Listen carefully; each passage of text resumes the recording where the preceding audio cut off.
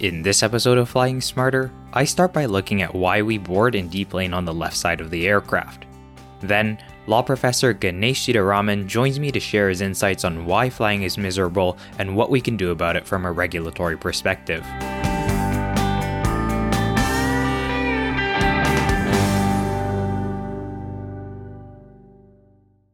Welcome to episode 49 of Flying Smarter, the podcast that explores the fascinating world of air travel to help you become a smarter and savvier traveler. So the next episode of Flying Smarter is going to be episode 50. There's some exciting things in store and I don't really want to unveil everything now, but I can give you a sneak peek and say that there's going to be a giveaway, and then throughout our December episodes, you're going to hear from our guests throughout the year. You can subscribe to us on your podcast platform and follow us on social media so you don't miss out. The links to all those accounts are in the episode description, and episode 50 is going to be out on December 4th, so make sure you tune in for then. Now, let's get started with today's episode.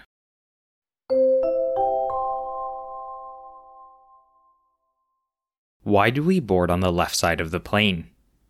In the last episode of Flying Smarter, I talked a lot about boarding, and one of the questions that came up was why we get on the plane on the left side. Well, you might have noticed that a lot of operational activity usually happens on the right side of the aircraft, including loading and unloading bags, cargo, and catering. Moving passengers on the left prevents boarding and deplaning from interfering with these activities and prevents these tasks from interfering with boarding and deplaning, especially in cases when passengers are walking on the ramp. But why did we choose the left side instead of the right? Why didn't we do things the other way around and load bags and catering on the left and board on the right? Well, there's a bit of history involved. These days, planes are typically guided into their parking spots by ground crew or electronic systems. However, there was a time when planes were parked differently, when they were parked closer to buildings, and aircraft captains, who sit on the left side of the plane, had to look out their window to judge wing clearance.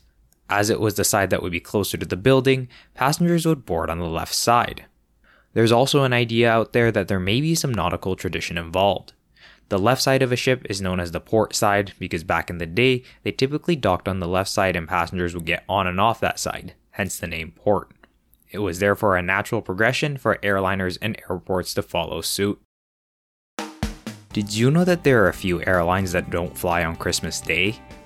Despite the holiday season being one of the busiest times for the air travel industry, there are some airlines that don't fly on December 25th itself.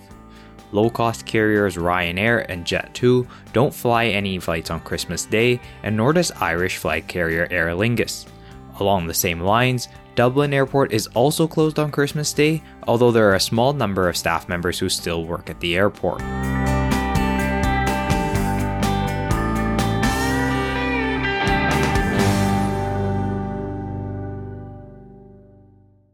Ganesh Sitaraman is a law professor at Vanderbilt University and the director of the Vanderbilt Policy Accelerator for Political Economy and Regulation. He teaches and writes about constitutional law, the regulatory state, economic policy, democracy, and foreign affairs, and is the author of numerous books, including his latest book, Why Flying is Miserable and How to Fix It.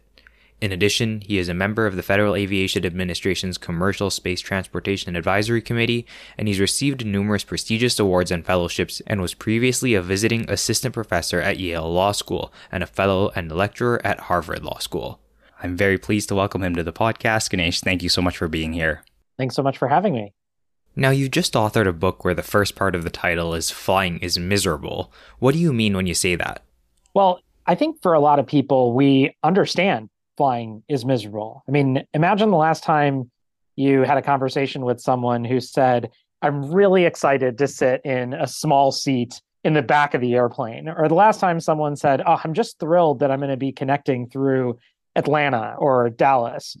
No one says that. And no one says that because we all understand that the experience of flying for us has gotten more frustrating and more irritating. You know, we have smaller seats, we have shrunken overhead bin space, there's often delays or cancellations. You're usually connecting now through one of these big fortress hubs. And that's all just the personal experience. You know, when we zoom out, flying's miserable in another way. And that's the industry has been having a lot of problems too. And it's not just COVID-19 and what happened there, but, you know, airlines have gone bankrupt over and over again. We've had exhaustion from pilots and flight attendants and other airline employees. There are a lot of cities, even mid-size and pretty large cities, that are losing service. In fact, 74 cities have lost service from one of the big airline carriers just since COVID. So I think if you look at it as an individual who likes to fly, and I like to fly and do it a lot, or if you look at it as someone who's watching the industry, there's a lot going on that is kind of miserable. Now, the perspective that you take from your background and your expertise is a regulatory one, and I don't think we have the time or desire to spoil the whole book. But I was hoping that you could provide a bit of an overview on regulation and deregulation and how that plays out into the present day. Yeah, well, the argument of the book is that flying's miserable really for a very simple reason. I can sum up in just two words: public policy. And, if you think about it, we make choices as a country. We choose to make sure that children's toys are safe, that water is clean and we can drink it, that everyone can get electricity, even if you live in a rural place. And these are policy choices, and we accomplish them through public policy. And for airlines, the biggest, most important policy choice that we made as a country was to deregulate the industry in 1978. And that one event really shaped everything. And it created all the miseries that we have today, all the things I was just talking about seats and fees and connections and bankruptcies and so on. And, in my mind, the way to think about the history, and you really have to know some of the history to get a sense of how regulation and deregulation has worked, is that it moved in three periods. If you put aside the early days with the Wright brothers and the kind of very, very beginning of flying. And so the first system I call the kind of stable, reliable system. And that was from the 1930s to the 1970s. And during this period, federal regulators allocated the routes that airlines would fly. They set prices. They made sure airlines didn't go bankrupt. They made sure they didn't need bailouts.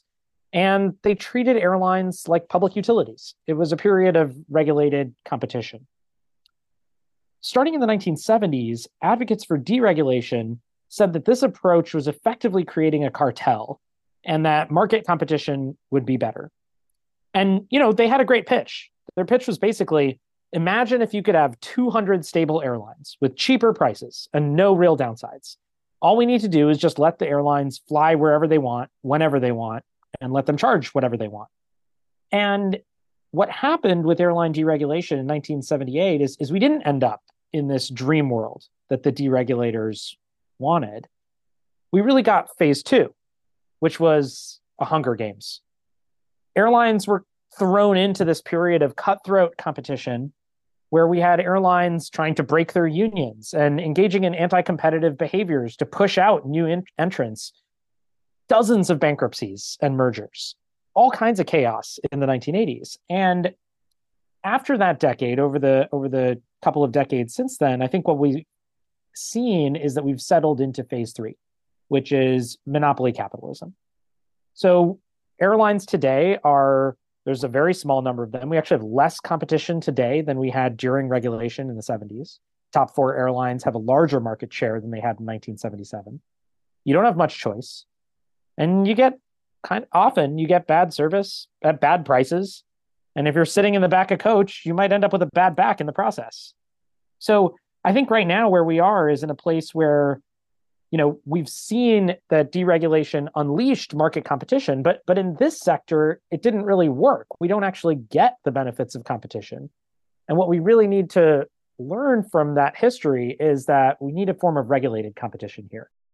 And so I think both of us, and you've mentioned it a little bit, can think of all sorts of ways that there are challenges or negative experiences in the world of air travel, whether that's on the passenger side, right, from cancellations to service like geographic access or actual customer service, and then on the employee side and the airline side too, right, like you were saying, bankruptcies, employees being overworked, the quote unquote pilot shortage, things like that. And I'm hoping that you could help our listeners understand a little bit better, drawing the line between regulation and deregulation and the impact on the everyday experience that everyone faces out there at airports and on airplanes. Yeah, so to dig a little bit deeper into it, under regulation, as I mentioned, the way things worked was we saw airlines, policymakers saw airlines as a kind of public utility or an infrastructure for transportation. And the idea was like other ones, what we want is stable and reliable service. And that meant regulating prices and it meant regulating routes to make sure that lots of places in the country got served. And that system worked. It wasn't perfect, but it worked pretty well for 4 decades. And then what happened is we got rid of those rules where the federal regulators would set the routes that airlines can fly to and set the price terms, and instead said, let's just do it under market prices. And so the challenge is when you move into that system, what airlines are interested in is what makes them the most money. And that could be cutting costs. So maybe you shrink the seats a little bit, you can add an extra row, and that you make a little bit more money that way. It also means increasing revenues. You charge for taking that extra bag or paying for your meal or even picking your seat early, and that's some extra revenue. And so for passengers, this kind of dynamic is partly a function of the underlying system that says airlines should be trying to maximize profits at the expense of passengers. And that's not how it actually worked in regulation. In the regulated system, we said, what we want is reliable service everywhere. And so in some places that may not be economical. You have a lot of small towns, mid-sized cities, rural places where you might not have a lot of access. And if you only have one airline flying to that place and it's a monopolist, you're going to get really high prices, and people aren't going to be able to fly. And so we said, we're going to require airlines to serve some of these places, and we're going to set the prices. So prices were generally set based on mileage by the end of the regulated period to make sure that they weren't unfair. Equal fares for equal miles was one of the principles. The farther you flew, you paid more, and you pay the same price for a flight that was the same length. And so under that system, we just thought about this differently, what the purpose of the system was, what its benefits and drawbacks were, and what we wanted out of it. And so I think for passengers, that's a real place of how deregulation has made an impact. The other place is that deregulation really reshaped how airlines operate across our geography. So for airlines, it's much more efficient to route a lot of their flights through a big hub. They get massive economies of scale and network effects for doing that. That's just a way of saying, in kind of economistic language, that it's more efficient for them to do it that way. But the downside to having a big hub is that a lot of cities lose their hubs or lose service altogether that are nonstop between cities and have to route through the hub to fly anywhere. The other downside is that if you have, high winds in Dallas, for example, or a big weather event at one of these hubs, it actually can create cascading cancellation and delays throughout the entire country. And so I think some of our problems are a function of allowing this concentration at hubs. And, one thing that's really astonishing, I think if you look back in 1977, Delta had 21% of Detroit airport. And that was they were the number one player in Detroit. Now they have more than 70%. That's a huge shift in how much power they have at one airport. And, you see that in a lot of other airports too.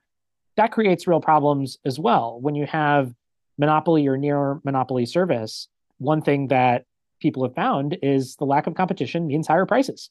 And so that's another problem that we've seen that's really only emerged because of deregulation, because airlines can now choose to organize their operations however they like, instead of having to serve a wider set of places.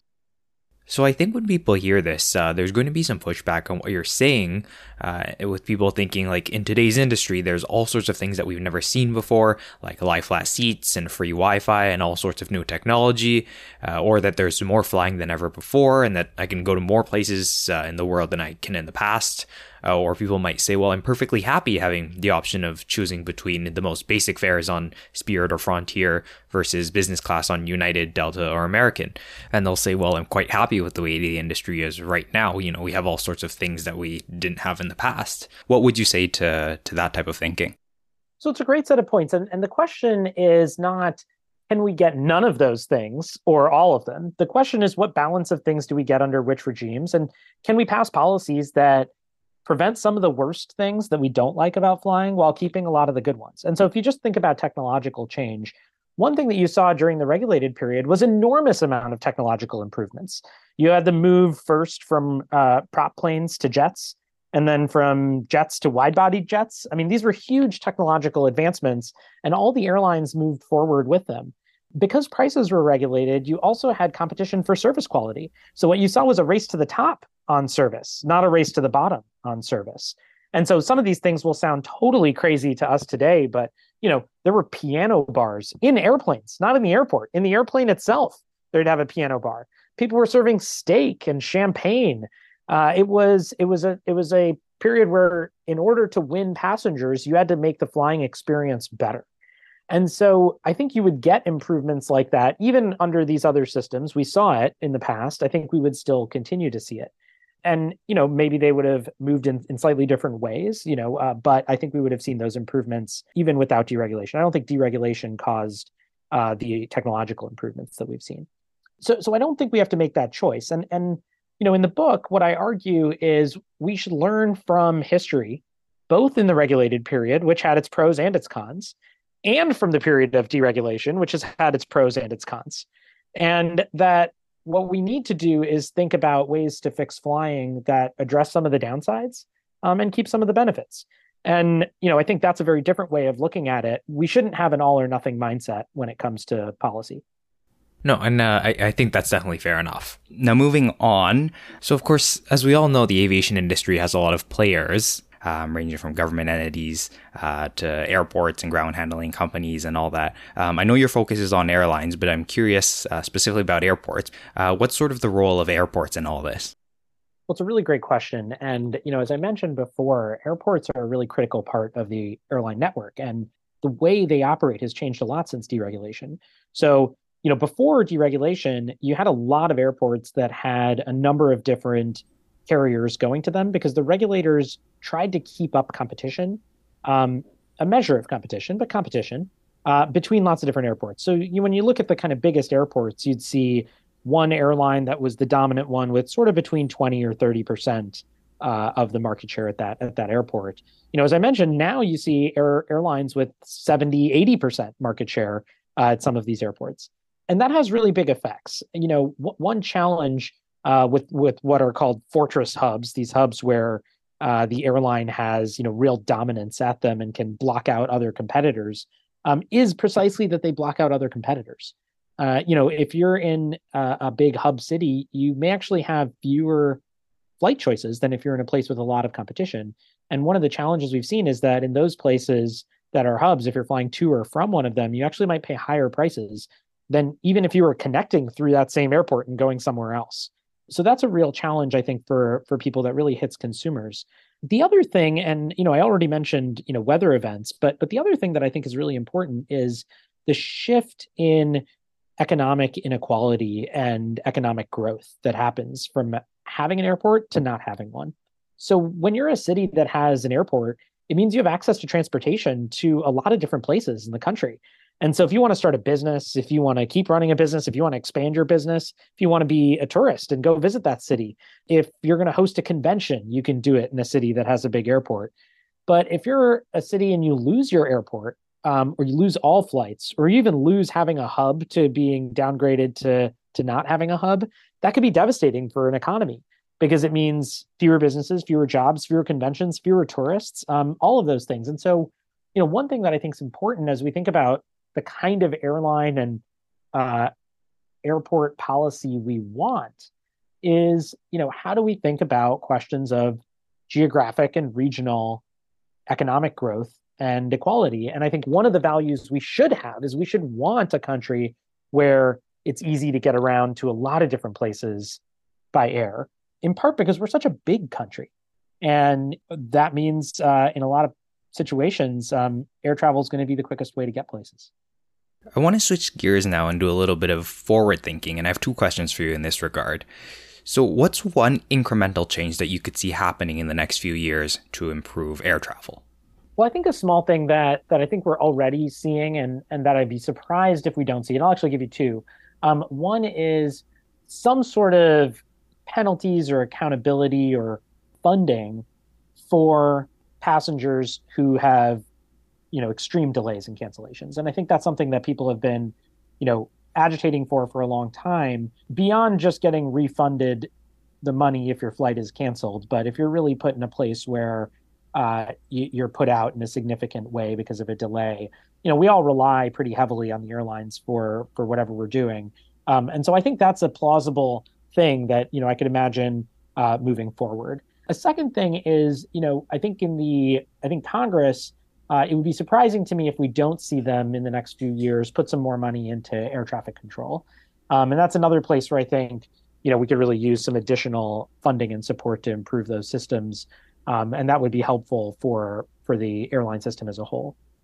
Yeah, for sure. And I think especially in the past year or two, we've sort of seen the effects of both of those two issues play out very much out at airports and airlines for people across the country.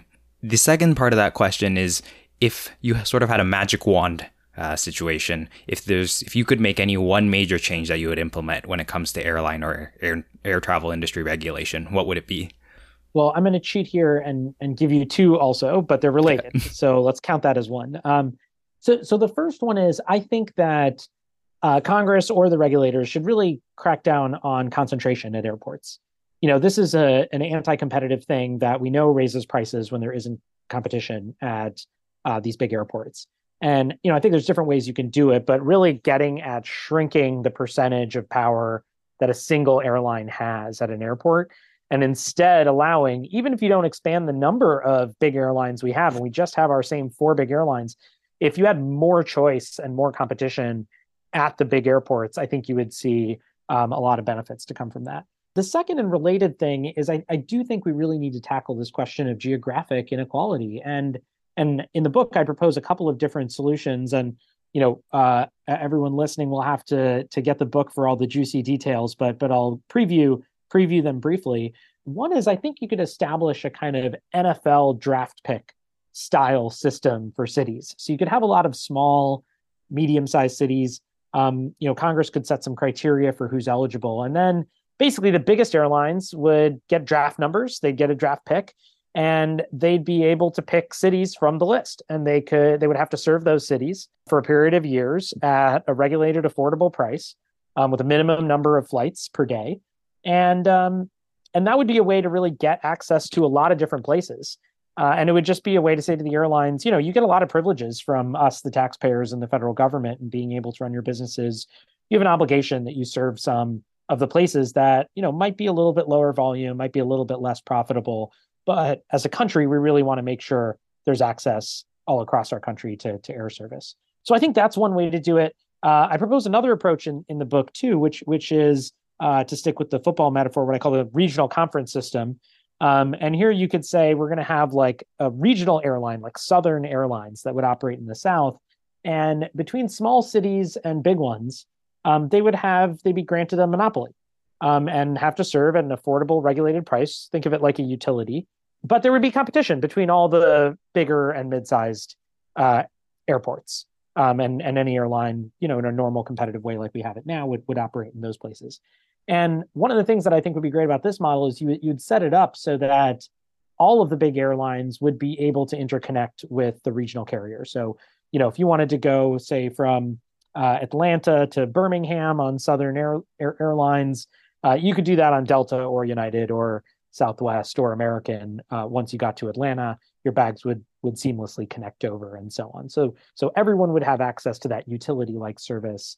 And I think that would be a way to increase access to some of the smaller cities that aren't the kind of big hubs that we have. Ganesh Sitaraman is a law professor and the director of the Vanderbilt Policy Accelerator for Political Economy and Regulation. As a very accomplished lawyer and scholar, he's authored several books with a focus on constitutional law, state regulation, economic policy, and foreign affairs. His latest book, Why Flying is Miserable and How to Fix It, offers insight into the state of air travel in the United States from a regulatory perspective. You can learn more about Ganesh and his work and his books on his website, and find him on X or Twitter, and we'll have links to all that in the episode description. Well, Ganesh, I really appreciate you taking the time to come on and chat. Thank you so much for joining me. Thanks so much for having me.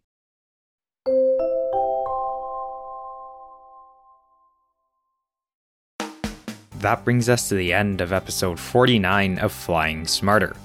Like I mentioned at the beginning, the next episode is going to be episode 50, and there are some fun things planned, so be sure to subscribe to us on your podcast platform and follow us on social media so you don't miss out on what we have in store. Thank you so much for listening, and I'll talk to you again soon.